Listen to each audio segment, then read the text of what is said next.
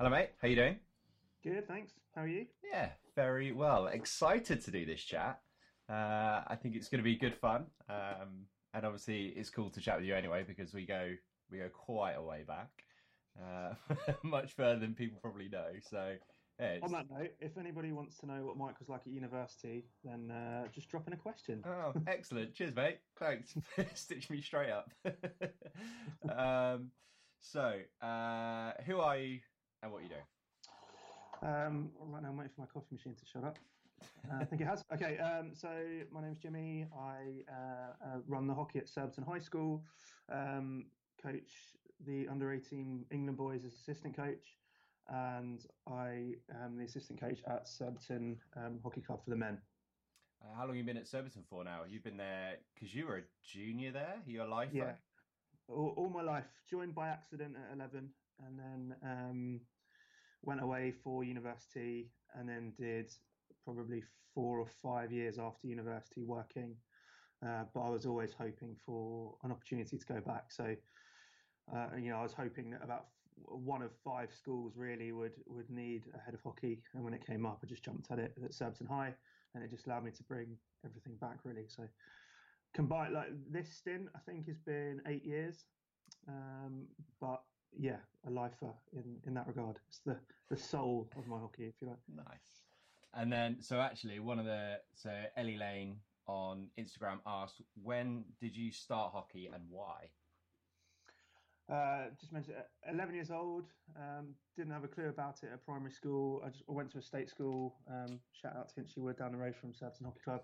Um, our teacher at school, who was a maths teacher actually, he played National League for Teddington at the time. So he showed us the game, but I hadn't really taken that of an interest in it.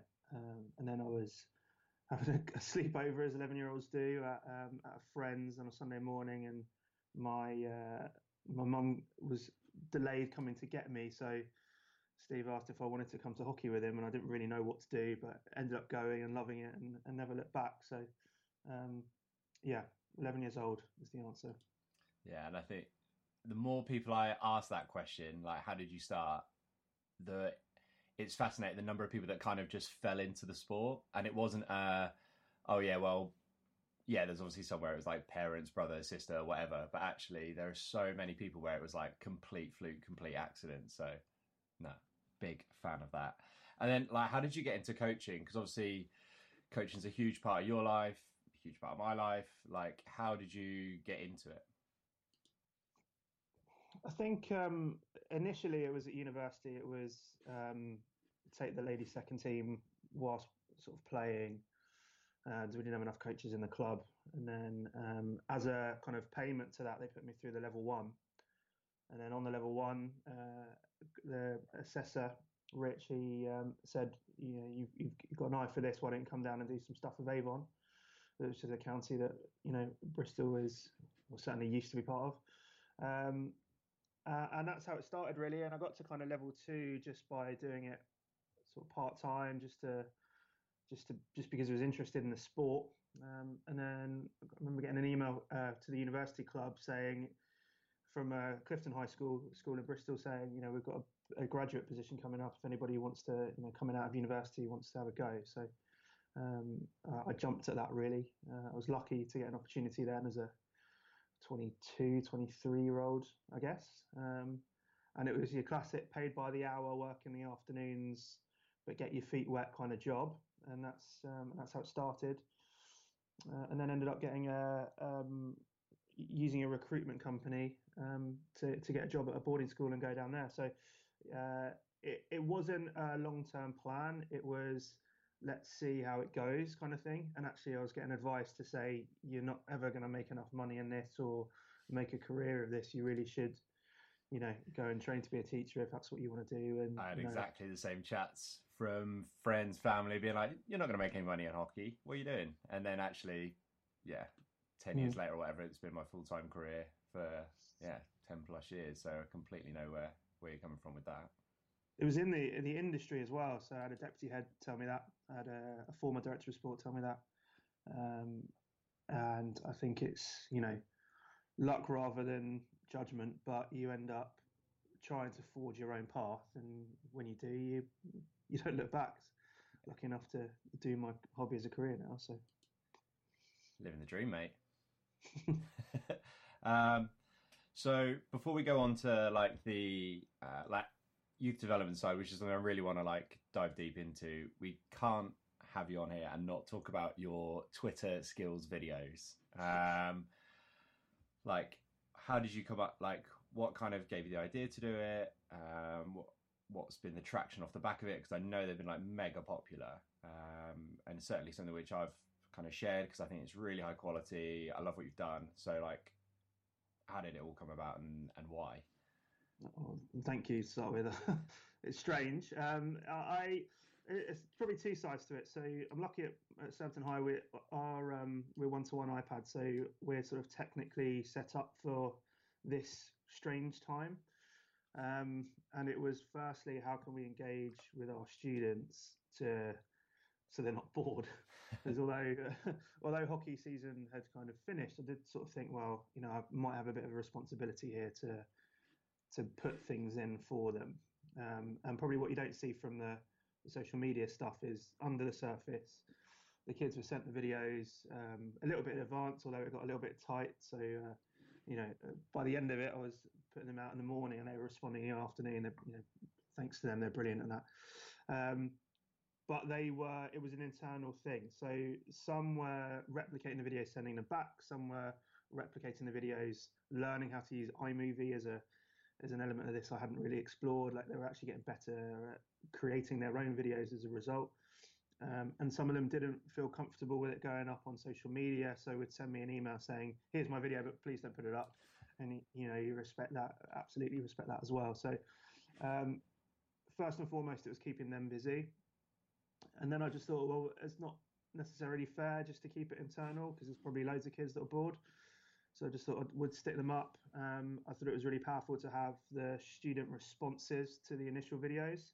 And that was the intention at first, was to just have the student responses. And then I just felt we needed to make sure that all of the challenge was available, so that people could take it on their own journeys and their own spins on it. Because that's exactly what the kids were doing. They weren't robotically copying it. They were taking it in their own directions, which is brilliant. Yeah, and I liked the fact that you had the kind of your version and then the athlete's version as well. I thought that was really cool. So you could actually see them trying things out and actually with all the different places which people have available. So some people obviously have a garden, some did it indoors. Like, it was just cool to see all the variants there. Seeing that evolve was quite funny because as the weeks progressed and the challenges got a little bit more hectic, I guess, what the kids had to come up with to meet that demand was quite interesting. And I'd get the odd email saying, "My mum says I can't do this week's," and you go, "Okay, fine." Please apologise to your mother. But equally, I had arguments with my mum when I was the same age of running around the house, and I think I said to you before, I took a chunk out of the fireplace that she still blames me for. But I swear blind it fouled me. It was, it shouldn't have been there, but it all helps. It all helps your exploration of the sport. So. Definitely. And then, so what's kind of been the big attraction off the back of it? Because I've seen loads of clubs have engaged with it. I've seen like a huge amount of engagement off the back of it. And would you say 100,000 views across the course? I have no idea what it is now, but as we got to the end of 30, at the end of 4 weeks, that's where it was. Loads of people just reached out and said, "Can we use them?" And I just was quite happy to send them on. Really, I think I was sending them to about 15 people a day, and you see it popping up on school accounts, and there's some clubs doing it on their internal systems or what have you, and that's absolutely fine. You've got someone in Australia using it, a few people in America using it. I was quite happy to send it out because, again, it was just about making sure the kids aren't bored. So the more people that asked, the more people got sent.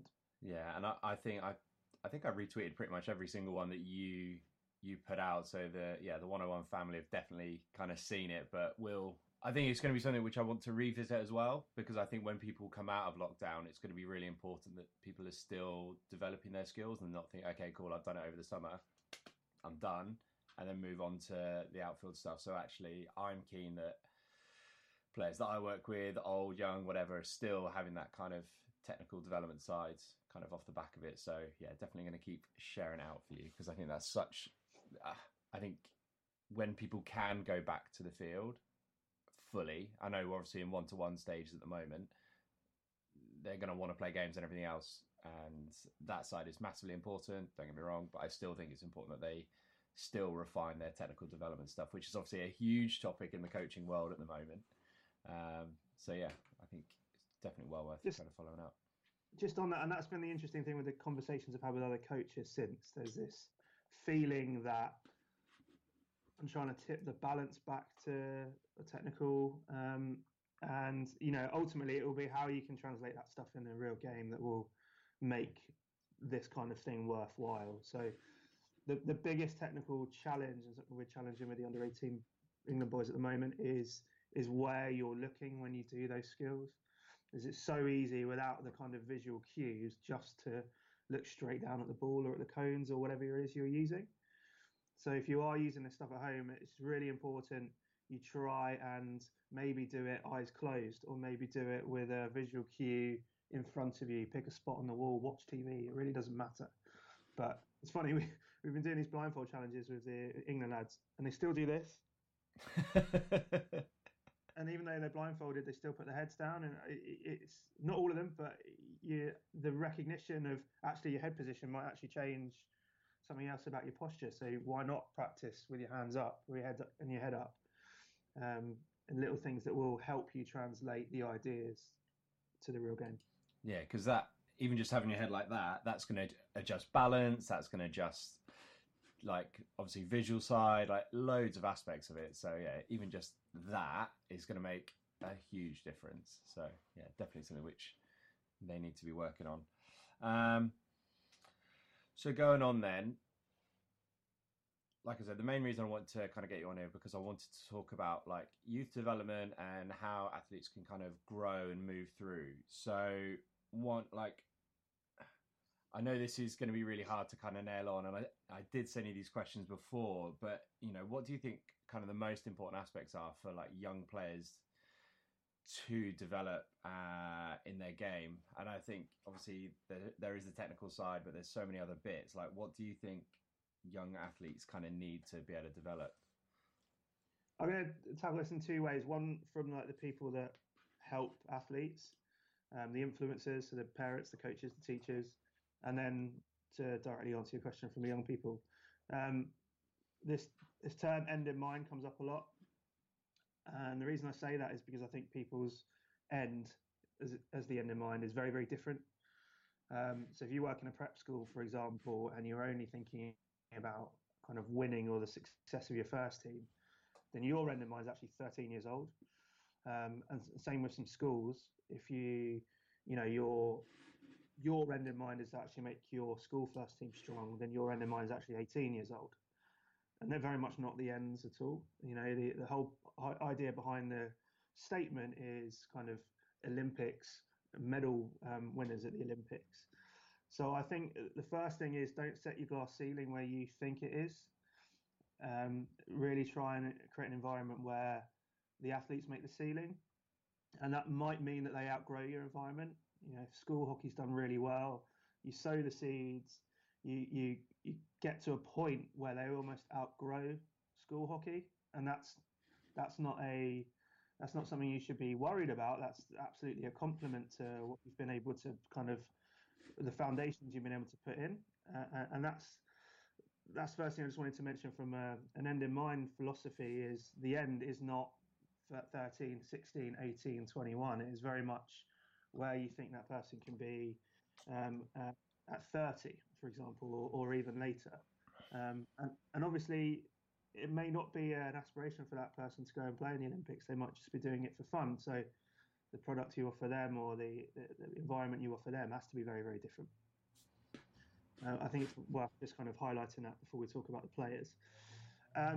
Players, the key thing for me is going to be how quickly can you adapt what you're offering when you go into a new environment. How quickly can you understand that the demands of that environment are going to be different? So if you've been playing school hockey for 5-6 years and been playing a very similar way, and then you're then asked to go and play in a National League team, are you going to perform the same things, the same solutions when the same problems arrive?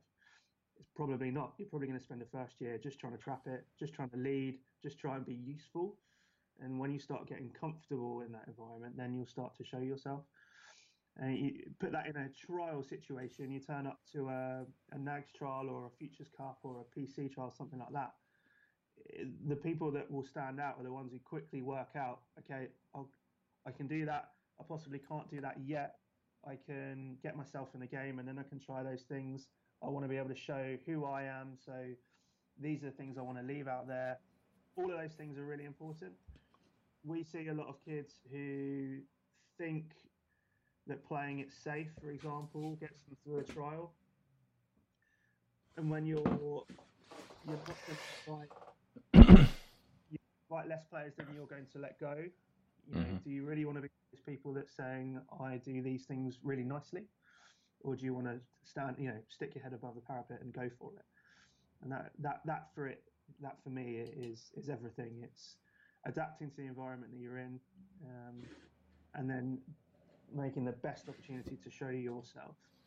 And I remember that when I was doing the NAGS selection stuff with Jody as well. Like for me, it was like, if you've got guys that just stay within their comfort zone the whole time, you're like, okay, well, what else are you going to bring to the party? Because knowing that they're going to play the Dutch, the Germans, like whatever, and also thinking, like you say, that end in mind, like we're looking at guys thinking, okay, well, they're coming into 18s, but this is not where we want them to live. Like we're thinking 21 seniors.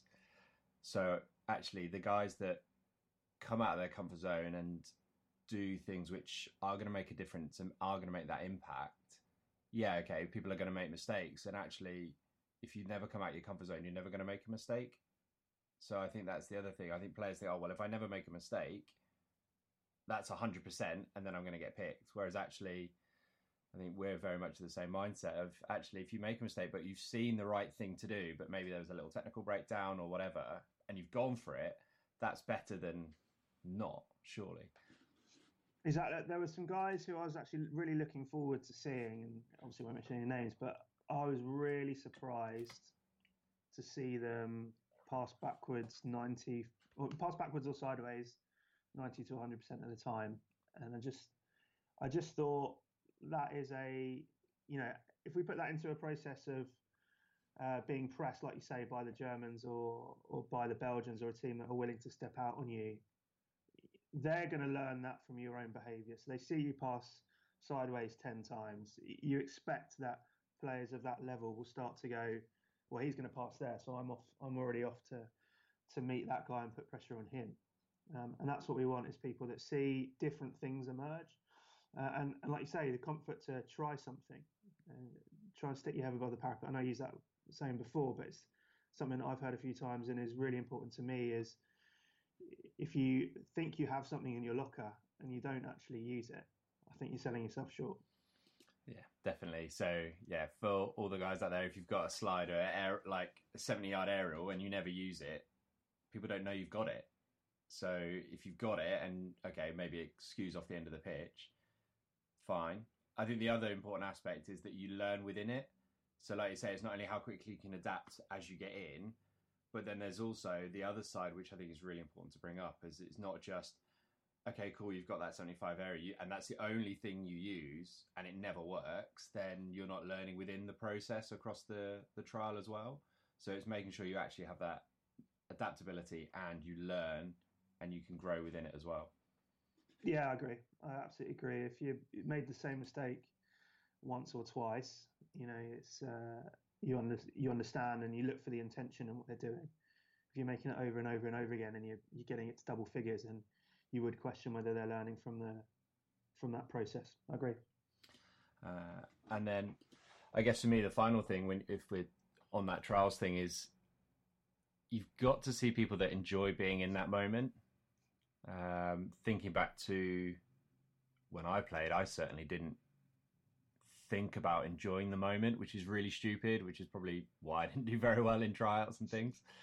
But it's so easy to see the ones that actually enjoy and thrive in that moment, because they just seem to make other things happen, and then they play in with the rest of the team and everything else because they're enjoying the moment. And the guys that get very insular and really struggle with it and kind of beat themselves up and it all gets too much, they always struggle to get forward to the next stage. Well, like you say, whether that's even getting into county or AC or PC or whatever, like you got to enjoy the moment. I totally agree, and it's something that has actually struck me about the Surbiton guys when you go into big games. The amount of people just high five them before the game, although that may change now. They are, it's just go and enjoy yourself, have fun, and even at that kind of level, it's has to be a focus, because if you don't enjoy those moments, then what's the point? And yeah, back to the point about trials, people that are enjoying themselves can radiate that and have a real positive effect on other people. And actually, if someone is feeling anxious, just seeing the person next to them having a whale of a time can have a really positive effect. And they go, "Oh, this is a game. I can just play." Yeah.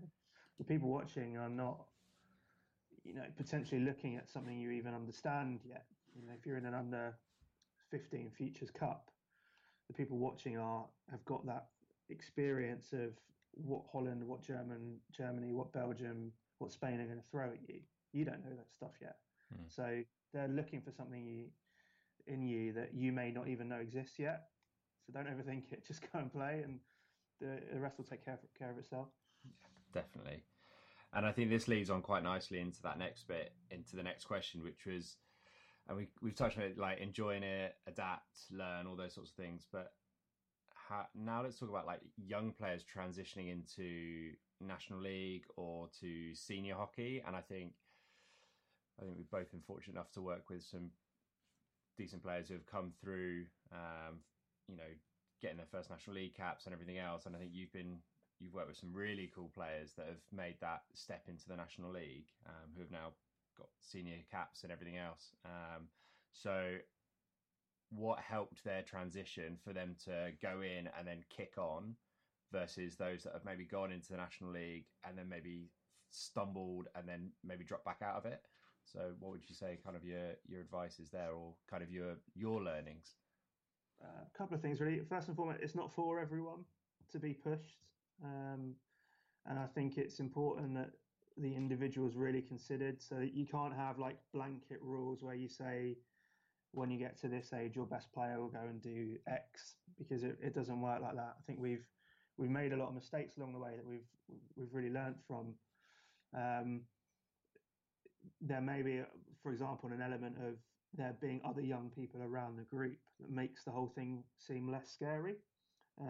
If you're, some people will absolutely take like a duck to water and go for it, because they just love it and they appreciate the opportunity of being there. But some youngsters really appreciate having other youngsters around to go through it with them. So if they're not necessarily feeling socially comfortable with the idea of playing with adults, is you can address that simply by having other players go through it. And then from a playing level, I think we have a responsibility as coaches to see where we think they're going to get to rather than where they are now. And the best coaches, the best talent identifiers, I guess, that I've worked with, and someone like Will Folker's got such an eye for it. It just amazes me when he says that person's going to be at this level, and then 5 years later you get to go, bloody hell, you were right. And it's sometimes we don't see the game in the same way as everybody else, but I would say have a real eye for where you think they're going to get to, because they need to kind of amass experience. You're not going to pick a kid straight away in your National League side. They're going to spend some time getting used to training at that level. So can you do it a year younger than you used to? Let's say you put someone in the group at 17, they spend a year getting used to the level, and then they're off to university. They've never actually done it. Or they've come off the bench a little bit, is why can't you get them in at 15, 16, spend a year or two getting them ready, and then you get a couple of years of performance out of them before they go to university. And I bet you those are the ones that then come back, because they felt like you've really helped them sort of take that step. So I think patience is one. Don't expect the world from them initially, and try and see that they're not, and this is really important for the other players in the groups. I've certainly experienced that, is some are more welcoming than others, even though they've probably all been through it themselves. Is they have to, their initial reaction to people joining the group, especially young people, has to be positive. Yeah. We've had players ask us to ball out youngsters, and I just stand there and look at them blankly. No way is that going to happen.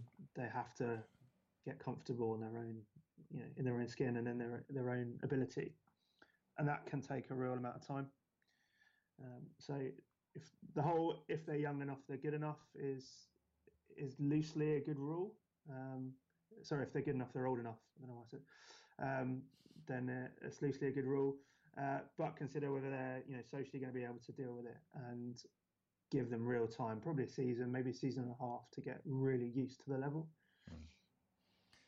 I think that time aspect is so important, and like you say, there has to be the culture of accepting young players in. You hear these stories, don't you? Oh, well, we're an old club and we don't want juniors, and you hear these stories. I'm like, and then they wonder why they don't get the uni returners and everything else, because they've not been looked after in the first place. If you don't look after your juniors when they're juniors, why would they come back as seniors? And that's not just that. And like you say, it's not just for those guys that are pushing the very top end of the club. Actually, you got to look after them all the way through, because they may come back and be a fourth team player. That's great. Because they may then have a role in the committee or whatever. And actually, it's looking after them and building that understanding that this is somewhere where they want to be, and they'll have those memories for life. And then, I mean, I played for the 4As at my club when I was 14, and I'm still in a WhatsApp group today with those guys. And I played for them for a season and a half, but ended up going on tour with them for years, and went to one of their weddings. It's much bigger than the game, and you're absolutely right. It's not just about the top level, but all the way down, there can be a massive effect on just the engagement with the sport. Yeah. And that, for some people, is much more about the social aspect than what happens on the pitch. And I think you and I are also both testament. Neither of us were top players, senior internationals or anything else, yet we've stayed in the game, we love the game, and now we're heavily involved in coaching. So people's avenues are different. It's not always about being the best player. Actually, what other avenues can you find for players as they go through? Because actually, they could be a National League coach, they could be an international umpire, they could be a TO. There's so many other things that they can do within the sport. And if you can make that environment worthwhile, no matter playing or otherwise, then they're going to stay in it anyway. Yeah, I agree. And it's quite a hard thing to get through to some of our youngsters that, they might play third, fourth, fifth team, but they can go off to university and be first, second team players, and they don't, their blinkers on the sport, if they've only ever played for one club or one school, can be quite small. And then when they come out of the environment, especially for us, it's, you see them playing Exeter ones or Durham ones or stuff like that. You think, bloody hell, they're doing fair play to them, I get my last kind of question before we go into a couple of Q&As. What advice would you give to players who are now transitioning from kind of lockdown, where they've been doing all that, they've maybe been able to do some skills, or they've kind of started to develop, to then, realistically, we're looking at 2-3 month window now where people are going to start to transition into the 11-a-side game. So what advice would you give to young athletes kind of going through that phase? There's probably an opportunity when we get out on the pitch to practice things that we don't do enough in this country. So can we really hit the ball off both sides, off both feet? Can we deliver the ball off a hit? Can we deflect properly? So those things you can work on your own. You can also, if you're in a 2 or 3, set up some neat little exercises where there's a pass, a delivery, and a deflection, that kind of stuff. It's add something to your toolbox that you may not feel is that strong. Even if that's a case of, you think you might be really good at hitting the ball, but they always go in the air. So can you actually learn to hit the ball flat?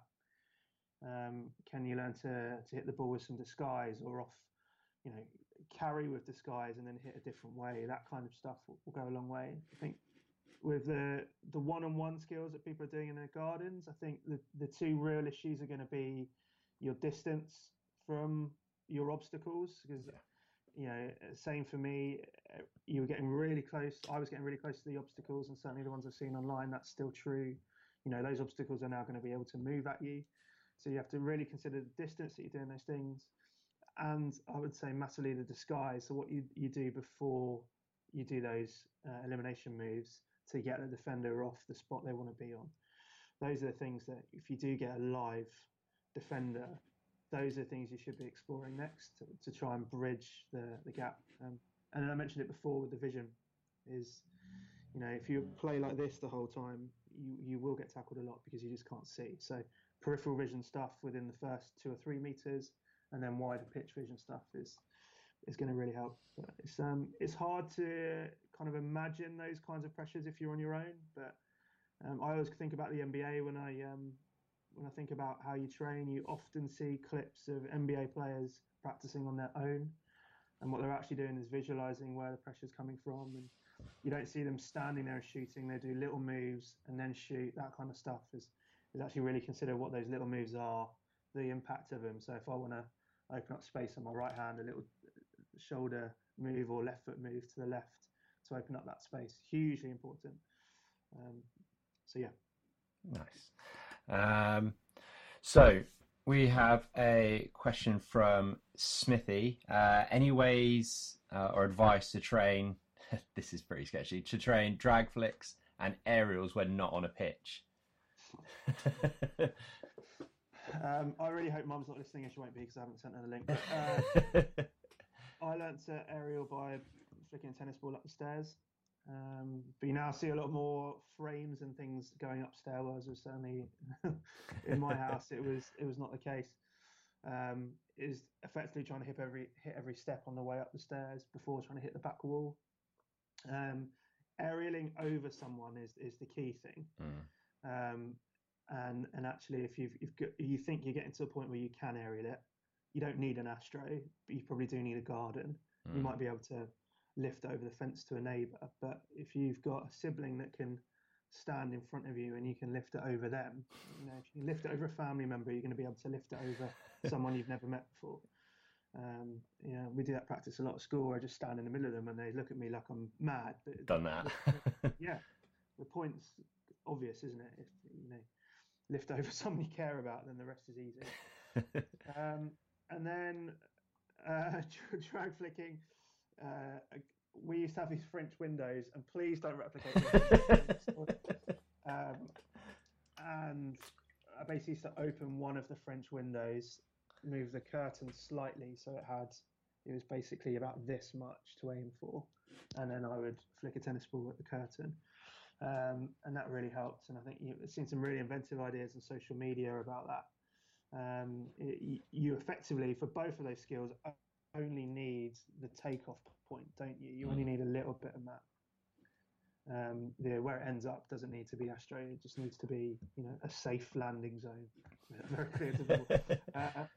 But it can be, be inventive with it. And I think what we really need in terms of drag flickers in this nation are shorter releases.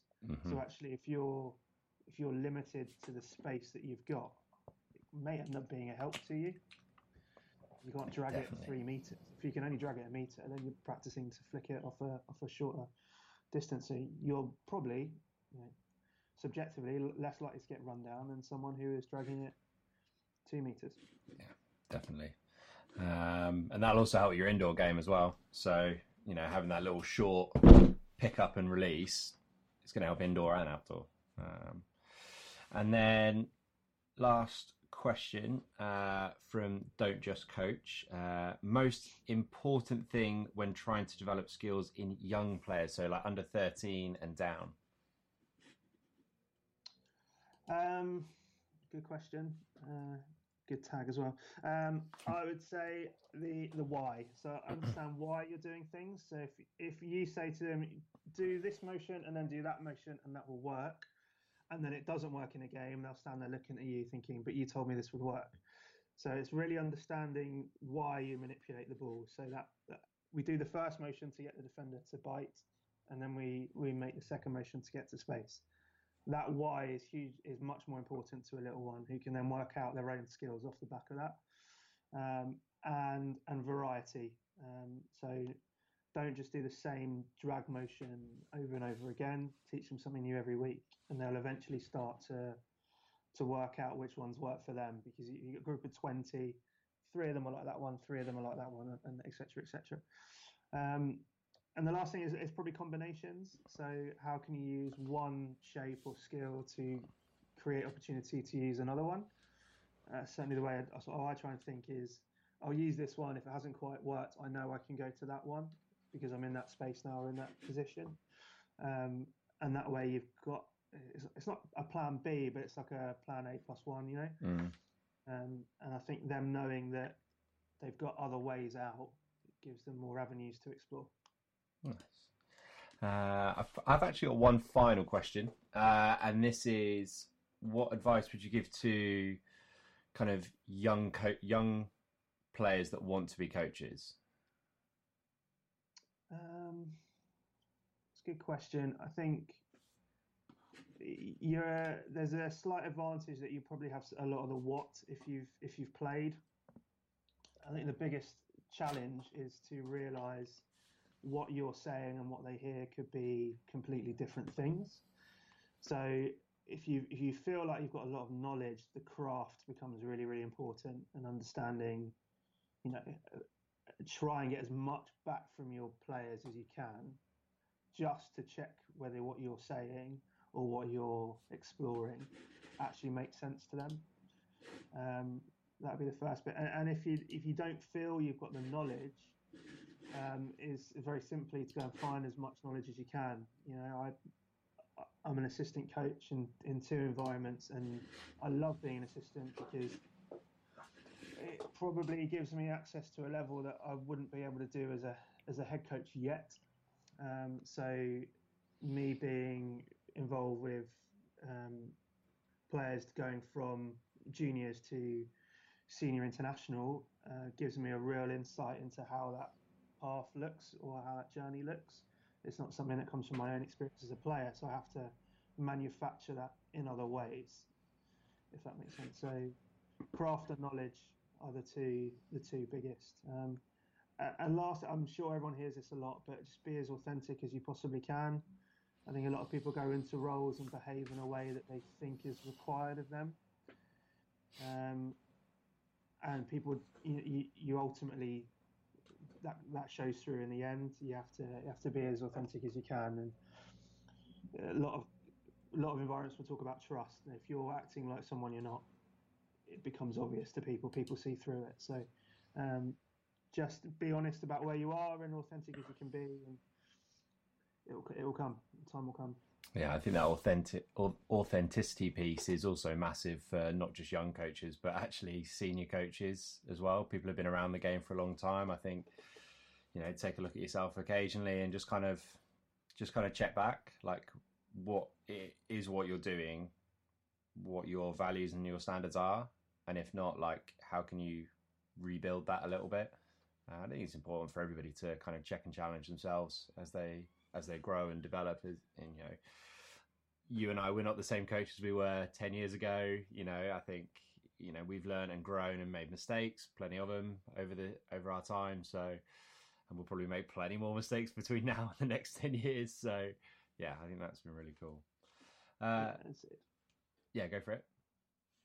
I was just going to say, I completely agree. You know, there's loads of things that you well, look at 2 ways. You probably would have done differently, but also you appreciate the mistake because it highlights it to you. So I remember the moment where I felt like, hang on a minute, I think I'm acting different to who I actually am or believe in here. And I remember being really quite miserable for that the remainder of that role. So I absolutely agree with it. Maybe you have to go through it. But if you can highlight it beforehand, then save yourself some stress. Definitely. Mate, it's been an absolute pleasure. Is there anything else you kind of want to say before we sign off? Any last parting words of wisdom? It's a game. Enjoy it. Don't take it too seriously. That's about it. Perfect. No one asked any questions about you at university? No, none. I'm gutted. We'll save that one for another time. Mate, it's been an absolute pleasure. Thank you so much. And yeah, look forward to catching up and having a beer with you very soon. Thanks, mate. Cheers, buddy. Appreciate the time. Bye.